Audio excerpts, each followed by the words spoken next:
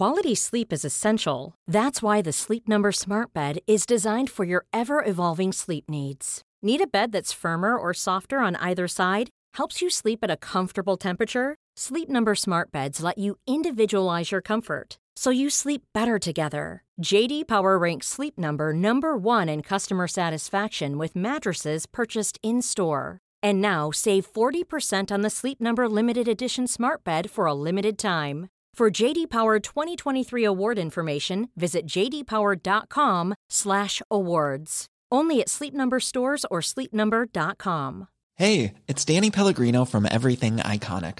Ready to upgrade your style game without blowing your budget? Check out Quince. They've got all the good stuff, shirts and polos, activewear, and fine leather goods, all at 50 to 80% less than other high-end brands. And the best part? They're all about safe, ethical, and responsible manufacturing. Get that luxury vibe without the luxury price tag. Hit up quince.com/upgrade for free shipping and 365-day returns on your next order. That's quince.com/upgrade. Hello everyone, I'm your host James Rogers, and this is the History Hit Warfare podcast. This week marks the 52nd anniversary of the moon landings, one of the greatest achievements in the history of the United States. It's also the week that Amazon founder Jeff Bezos sent himself into space. So I thought it was time we took a look at some of the more disturbing foundations, origins of the space race. To talk us through this, we have New York Times bestselling author and Pulitzer Prize winning journalist Eric Lichtblau back on the podcast. Eric is the author of The Nazis Next Door, How America Became a Safe Haven for Hitler's Men. And in this episode, he reveals how some of Hitler's most high-profile Nazi scientists were pivotal to the US space program. Arguably, if it wasn't for the advances of these scientists brought over to the US after the Second World War, then there would have been no one small step for man and a giant leap for mankind in 1969. But as Eric reveals, there was a dark side to the moon, as many of these advances were built on their earlier horrendous Nazi experimentation and slave labour. So here is the brilliant Eric Lichtblau on Nazi scientists and the space race.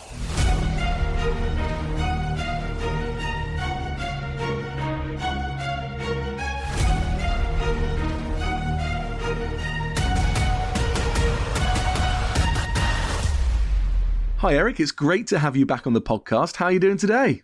It's good to be here. Hot, as always, in Washington, D.C. in the summer, but getting by. Well, you're a lucky man. I'm up in Connecticut, north of New York, and it has been torrential, to say the least. It has not stopped raining. We even had a flash flood. Well, I've never had this before. I'm sure you get it a lot in America. But my phone started making this weird alert noise, like nuclear missiles were coming in. And it was saying, prepare to evacuate within 1 hour, flash flood warnings. The National Weather Service, yeah, you do get those. It is a little freaky. Those still freak out me, and I've been here a few more years than you. Well, good to know I'm not the only one that gets freaked out by these. Well, it is great to have you back on the podcast. You were a hit last time. We were speaking about the Nazis next door and those 10,000 plus Nazis who were able to come and settle in the US after the Second World War. And one thing you mentioned when we were chatting was about the Nazi scientists who ultimately became involved in the US space program. So I needed to know more. Take us back to the beginning of all this, Eric. When did the US start to realize that they needed to harness Nazi expertise? Well, I'm glad that whetted your appetite and happy to talk more about it. You know, the U.S. realized that even before the end of the war, there was a remarkable meeting that Allen Dulles, who would go on to head the CIA after the war, held in Zurich at the beginning of 1945, when we were still fighting the war, the end of the war still in doubt, with a top Nazi general by the name of Karl Wolff, that really went in violation of the terms of any negotiation that had been set down at Yalta by Roosevelt and Churchill and Stalin, who said that there would be no negotiations with the Nazis, who at that point were already recognized to have committed perhaps the worst genocide in world history. And yet Allen Dulles, over scotch and over a fireside, crackling in a parlor room and speaking in German, in fact, with General Wolff, talked about mutual goals after the war. And in fact, General Wolf was let off quite easily after the end of the war, did not end up having to stand trial at Nuremberg, which was a bit of a mystery as to how that happened. And Allen Dulles always denied that there was any quid pro quo, that he had in any way negotiated an easy deal. But this was the beginning of discussions with Wolf's people, who were based mainly out of Italy. He had top Nazi officers under his command about preparations for what was going to happen after the end of the war and the new enemy, which was Russia, which was our ally, still at that time, as they were meeting by the fireside and talking with General Wolf. And Dulles and other like-minded intelligence officials at what was then called the OSS in the United States War Department realized that really before the Nazis had even surrendered in the spring of 1945, Stalin and the Russians were the new enemy in what would become this new Cold War, and that this would become a war not only of intelligence, but of technology. And they were desperate to grab all of the expertise they could from the Nazis. The saying went among the people like Dulles that no one hated the Russians more than the Nazis. And so, of course, they wanted to exploit that. The Russians were also anxious to exploit German technological capability. Remember that Wernher von Braun had created what was really a revolutionary weaponry in the V-2 rockets, using jet propulsion that had not existed before and was really leaps and bounds ahead of the Allies in that capability, and had rained down rockets on London, on Antwerp, and on other Allied targets for years at that point. So it was really a race to get the German intelligence sources and German scientists, namely Wernher von Braun, but others as well. I tell the story in my book of General Patton at the end of the war, after Germany's surrender, visiting one of the POW camps. And there was a special section of the German POW camps where some of the scientists were held in, fair to say, nicer than typical surroundings than the typical German soldier. And Patton went to them and asked whether this was von Braun, the famous Wernher von Braun. And von Braun replied, "Jawohl, Herr General." And Patton pulled out 3 cigars from his pocket and gave them to von Braun and to his scientific colleagues and congratulated them on their technological achievements and said that his people could not have done it. And soon enough, the War Department was launching what was supposed to originally be a very small operation to bring maybe a handful, maybe a dozen scientists to the United States, including von Braun, on a temporary basis to be able to exploit especially the rocketry capability that they had developed. And even before the war was over, this plan had mushroomed tremendously. And by the end of the war, there were plans to bring what became 1,600 Nazi scientists. And I say scientists really in quotes because some of them weren't even really scientists. They were people who were deeply involved in the operation of the Nazi war machinery and rockets, but some of them were just accountants. Some of them were managers who knew how to run the assembly lines. Many of them were, in fact, top scientific minds, but by no means were they all scientists of, for instance, von Braun's stature. The Russians were grabbing their share. The French and the British were also grabbing their share. The US, I think it's safe to say, grabbed the biggest bunch of them, even with resistance from within the US government itself. And there were people who thought that this was an absolutely horrible idea, especially at the State Department, which, of course, was interested in international diplomacy more than in developing rockets. But there were people who warned that this was going to look like complicity with the Nazis, which in effect it was. It was going to look like giving them a pass on wartime atrocities, which, of course, it was. And it was going to look like whitewashing of the records of these men, which it also was, because under the policy that was approved by Truman himself after the war, and then later by Eisenhower when he became president 4 years after that, these were officially, quote unquote, not ardent Nazis, which is sort of a quaint word in hindsight. These were not the ardent Nazis, the serious hardcore Nazis, I guess was the idea. And we're left to wonder what that meant even in the bureaucratic legalese of the War Department. What did you have to do to not be a serious Nazi? Maybe you just wore the swastika but didn't really mean it. And so that was the policy, as sort of flimsy as it seemed even in 1945, 1946. But it was clear that this was a whitewashing. I mean, I went through many, many files of Nazi scientists who came to the US, who it was written out in War Department memos that essentially their direct ties and complicity with the Nazi war machinery were to be sanitized, whitewashed, if you will, when they were brought to America. Von Braun being only the leading name among those. Von Braun was directly involved in the use of slave labor camps to produce those V-2 rockets that we talked about. One in particular, a camp called Peenemünde in northeastern Germany, was a hideous slave factory where at least 10,000, probably more, prisoners of war, not just Jews, but also French POWs, British POWs, Poles, Ukrainians, were worked to death, literally, and died of starvation, of exhaustion, for medical causes. And in the worst of the lot, if they were suspected of somehow messing with machinery, of trying to sabotage the assembly lines where von Braun was building these V-2 rockets, they were brought to the center of this underground factory, which, by the way, the slave laborers themselves built. They were brought to the center where the cranes were for moving parts from one assembly line to the other, and they were hanged as everyone else gathered around and watched as a warning to them. So von Braun was mostly in Berlin, but would visit this site often, according to testimony. And he was the one responsible for keeping the assembly lines running, for making sure that they knew what specifications were needed, what changes might be needed. And he met with Hitler on a regular basis to see how many V-2 rockets would be needed that month or that quarter.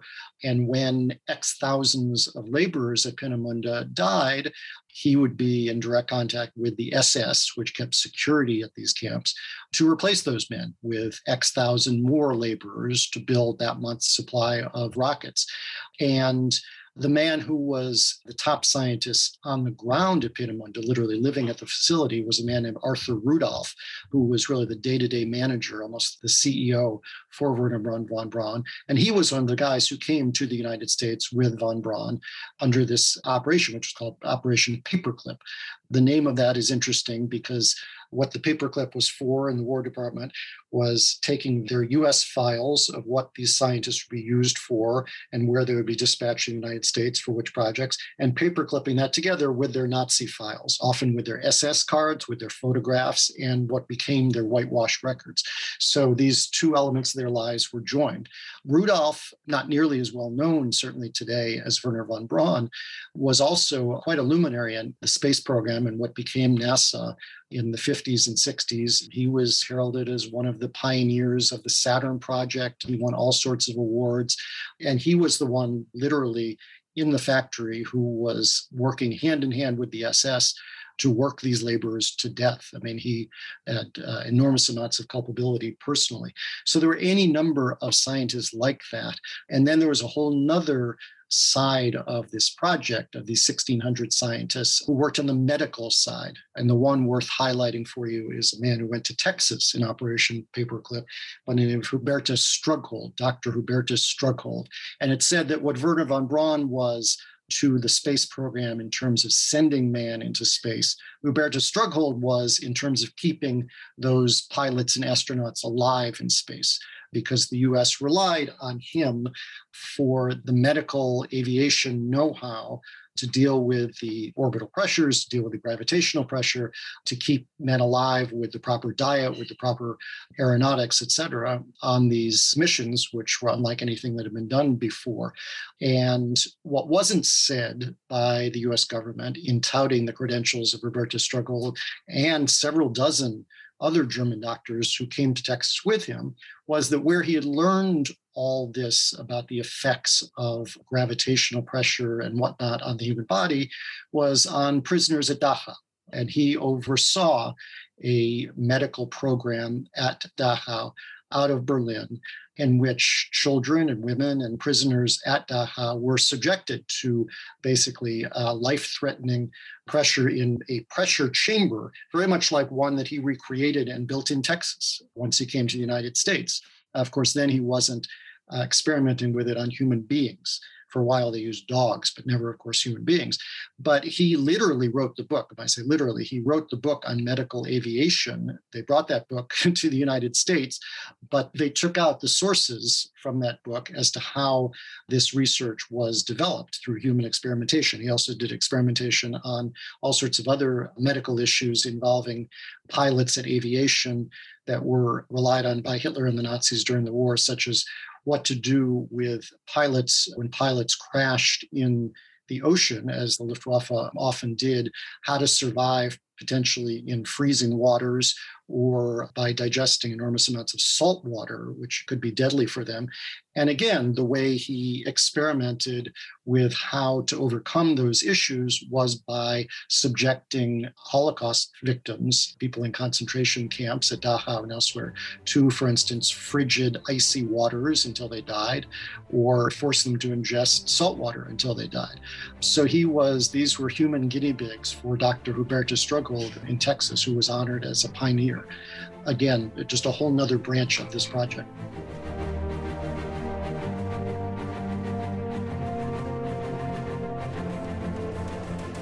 Okay, Tristan, you've got 50 seconds. Go. Right, so Dan's given me a few seconds to sell the Ancients podcast.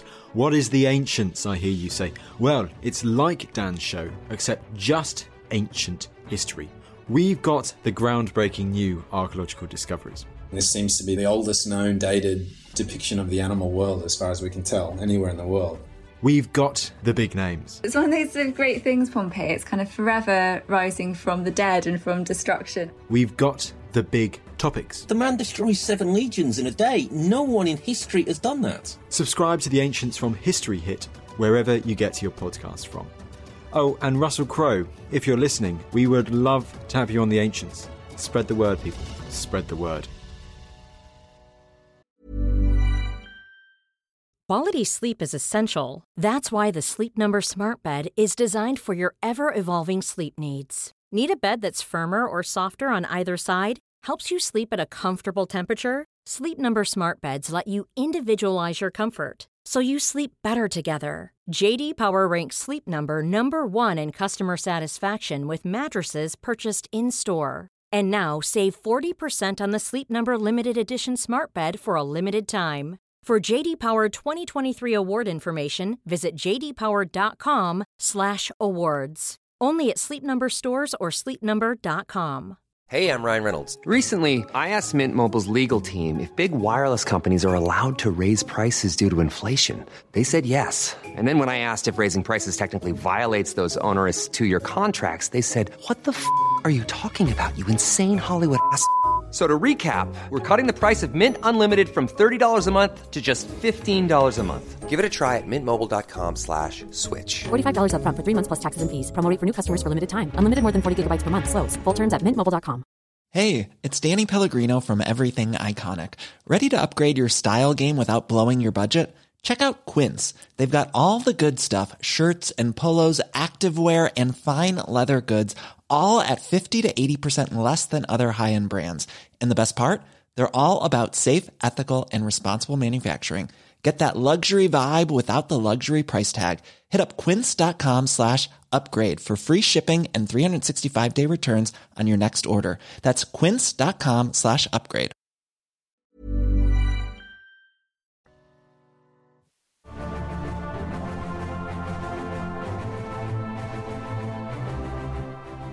These are heinous crimes against humanity. What's the point in them? Is this purely the dark side of scientific endeavour, or alongside this rocket program? I know Wernher von Braun was experimenting with rockets to go into space before the war. That was his lifelong ambition. Were these medical scientific experiments, were these all part of a broader Nazi ambition to go to space as well, or to conduct ever higher altitude flight? Or is this all just about trying to make the war machine more effective at a more traditional level? I think the medical experiments were mainly developed as a way of helping German pilots during the war and had very practical applications, for instance, as I mentioned, with downed airliners. But they transferred very easily to the broader ambitions of the United States to go into space. I think Strughold himself also fancied the idea of going to space, not quite to the extent that Wernher von Braun did, who was, as you say, this was his lifelong ambition since he was a small kid, and he was always the prodigy who was thinking beyond everyone else. Strughold had some of those same ambitions and fantasies, but not quite to that extent. But he profited, certainly career-wise, from tagging along with Wernher von Braun in the space program and was able to build his own little medical empire, really, in Texas, in San Antonio. As I said, more than 24 doctors who he brought with him. 3 of them, believe it or not, had been tried and acquitted at Nuremberg. So think about that you had 3 German Nazi scientists who were brought up on war crimes charges at Nuremberg, were acquitted apparently for a lack of evidence as to their direct involvement, which was also Strughold's defense all along, that he didn't know about what was going on at these clinics that he ran. They were acquitted.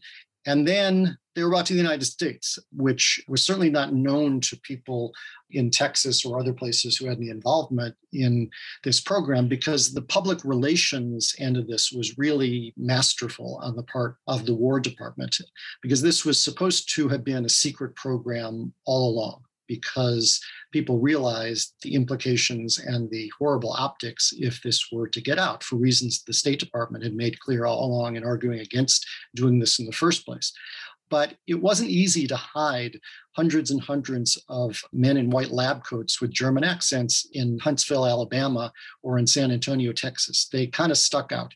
And this program became public within a matter of months. By late 1945, early 1946, it was known that the United States was bringing Nazi scientists to the country. And what the War Department did was a brilliant bit of bait and switch, where they acknowledged this program and embraced it publicly. They would hold photo ops with the German scientists and sometimes their wives, who would also be brought over from Germany. In a couple of cases, they were actually their mistresses who would be brought over. And they would have photo ops with photographers and newspapers there to greet the wives as they came off the train, embracing with their husbands. They even put them, in one case, a whole group photo of about 40 or 50 of them, including Wernher von Braun and Arthur Rudolph and Hubertus Strughold, on a postage stamp. By the late 1940s, they were seen as heroes who, again, were not ardent Nazis. That was always stressed, who were not directly involved, allegedly, in the Nazi war effort, who were sort of Nazis in name only, the story went. And now we're helping the United States in this great new effort in the Cold War. And as John F. Kennedy would say, beginning in 1960, in the race to the moon against the Russians. And they were central to this effort. At the point in 1969 when the US landed on the moon and beat the Russians there were photos at NASA in Florida of Wernher von Braun being hoisted on the shoulders of other colleagues, presumably most of them Americans, but many of them also Germans, because he was seen as the chief architect of this revolutionary step. So would America have made it to the moon without these scientists? Would they have dominated the race for high-quality, accurate, long-range ICBMs as well, intercontinental ballistic missiles? In essence, I suppose, would America have maintained dominance in the Cold War without these Nazi scientists? Well, that's really the unknowable question, isn't it? Is how much quicker did the United States get to space because of Project Paperclip? There's vigorous dispute about that to this day. I think most people, most scientific experts would say that certainly von Braun, with his new approach to jet propulsion, did bring us to that step more quickly than the United States would have gotten there otherwise. But was it a difference of 1 year or 3 years or 5 years or more? I don't know. I haven't spoken with anyone who can really answer that definitively. And then it becomes a moral question of at what price was it worth it to exploit that technological advantage that they apparently did bring to the United States, while working with people who had been deeply involved in, again, the worst genocide in history. That's a difficult moral dilemma. Many people would say that there is no technological innovation that would be worth that price. Others might look at it in a more practical way and say, yes, if there was any benefit at all, we were going to seize that. And I think that's sort of a Rorschach test where people would look at it in very different ways. But what's clear is that, at least in the view of the US policymakers, the top officials from the White House on down through the War Department, they realized the jeopardy of how this looked. They could not sell to the public the idea that these men are going to help us get to the moon more quickly or to space more quickly. And so it's worth working with them, despite whatever they may have done with the Nazis. They knew that they couldn't sell that no matter what.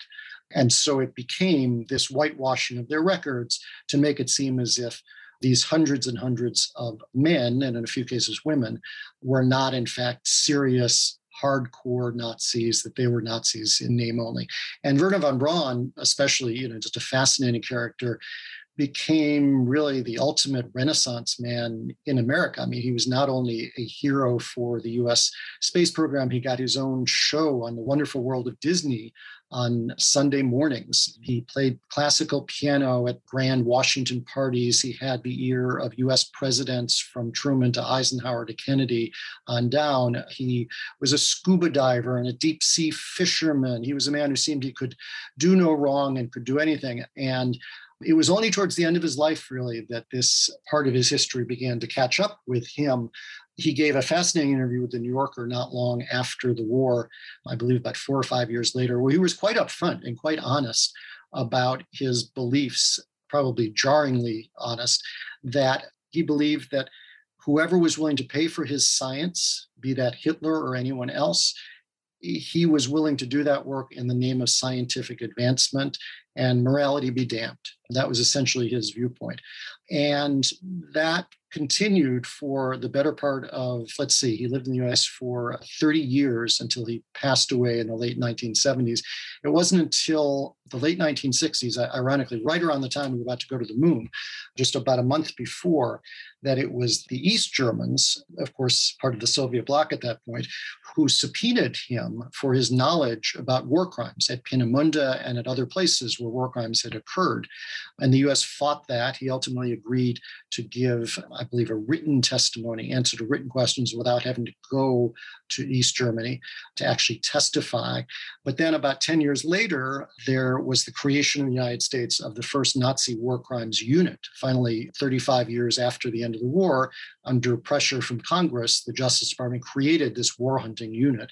And Wernher von Braun had just died a year or two before that.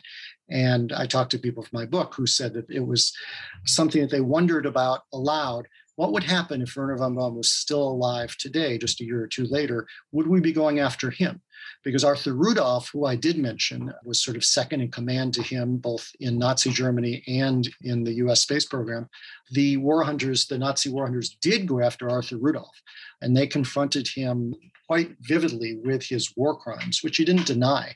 He was an early Nazi acolyte, an early fan of Hitler's, who read Mein Kampf, who signed on willingly to the Nazi Party before that was even necessarily the thing to do in Germany, and profited career-wise from his involvement with von Braun and the space program and this horrible slave labor camps that were used to produce these V-2 rockets.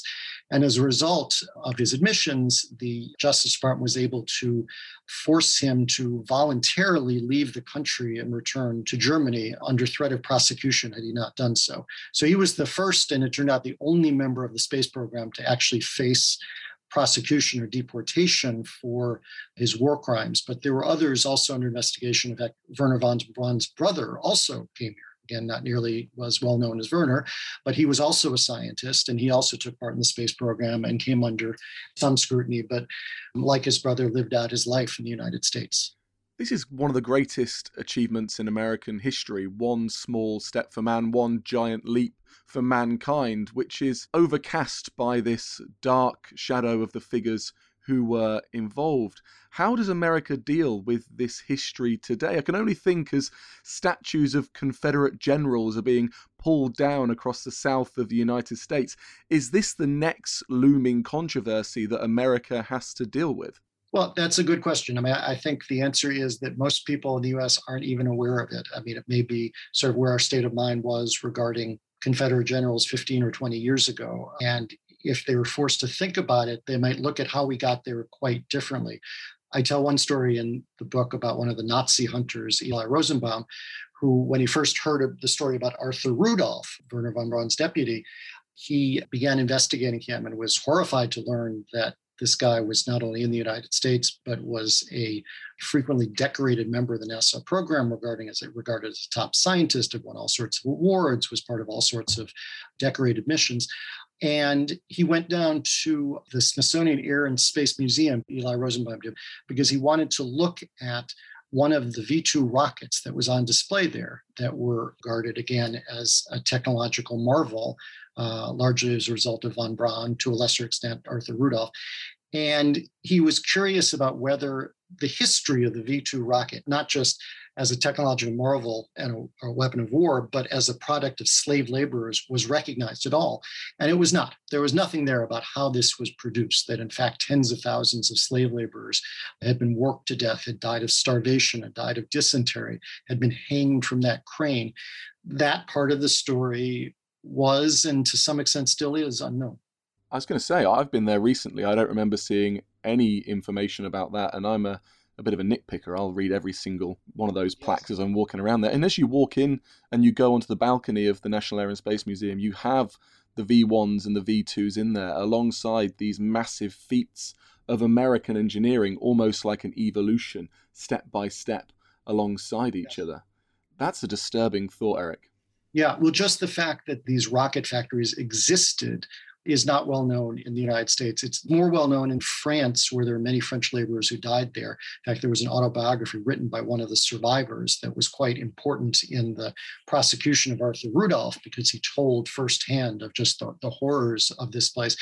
But the stories of Peenemünde or of some of the predecessor slave camps where the rockets were built never really became part of the lore in the way that Auschwitz or Dachau or other camps did. And that may very well have been intentional, because Allen Dulles at OSS CIA and the War Department were quite interested in exploiting the machinery and the scientists that they found there. It was not part of the post-war narrative that took hold in the public, at least here in America. Well, Eric, thank you so much for bringing this important history to our attention. Remind us again, where can people read more? Sure. Well, I tell a lot of these stories in my book, The Nazis Next Door, and also my latest book, Return to the Reich, which is about a Holocaust survivor who went to work for the U.S. as a spy, tells also parts of this story. It's about Freddie Mayer, and part of his mission was to go undercover and exploit one of the Nazi weapons factories where Hitler was trying to build one of the high-speed jet that was part of his ultimate secret weapon. And so Freddie Mayer tells some amazing stories in that book of finding out what the Nazis were up to in terms of that war machinery. So Nazis Next Door or Return to the Reich. I'm biased, but I would recommend that to your listeners for further information. Well, we're not going to leave you alone, Eric. We're going to get you back on the podcast to talk about Freddie Mayer soon. You are always welcome on the Warfare Podcast. Thank you. Thank you. I appreciate it. Take care of yourself. Thanks. Bye.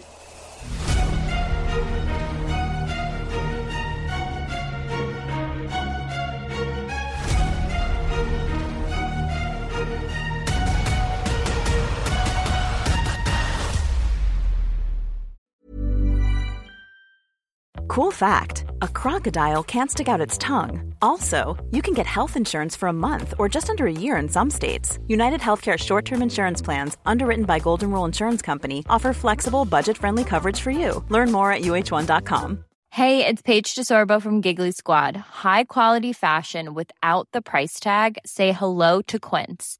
I'm snagging high-end essentials like cozy cashmere sweaters, sleek leather jackets, fine jewelry, and so much more. With Quince being 50 to 80% less than similar brands. And they partner with factories that prioritize safe, ethical, and responsible manufacturing. I love that. Luxury quality within reach. Go to quince.com/style to get free shipping and 365-day returns on your next order. Quince.com/style. And before you go, remember, as a Warfare listener, you get a special discount at History Hit. Subscribers get access to blissfully uninterrupted, ad-free podcasts and thousands of hours of history documentaries. You've got everything from the American Revolution to my own documentaries like Traces of War, Weapons of War, and 24 Hours in Normandy, where I follow in the footsteps of the Green Howards on D-Day, from their beach landings to being awarded the Victoria Cross, and all the way through their first day where they made it 7 miles inland, further than any other British or American unit. So head over to historyhit.com/subscribe or follow the link in the show notes and use the code WARFARE to get 50% off your next 3 months. That's the code WARFARE to get 50% off. And if you're an Apple listener, you can subscribe for new ad-free episodes within the app. So give it a go. I know you're gonna love it.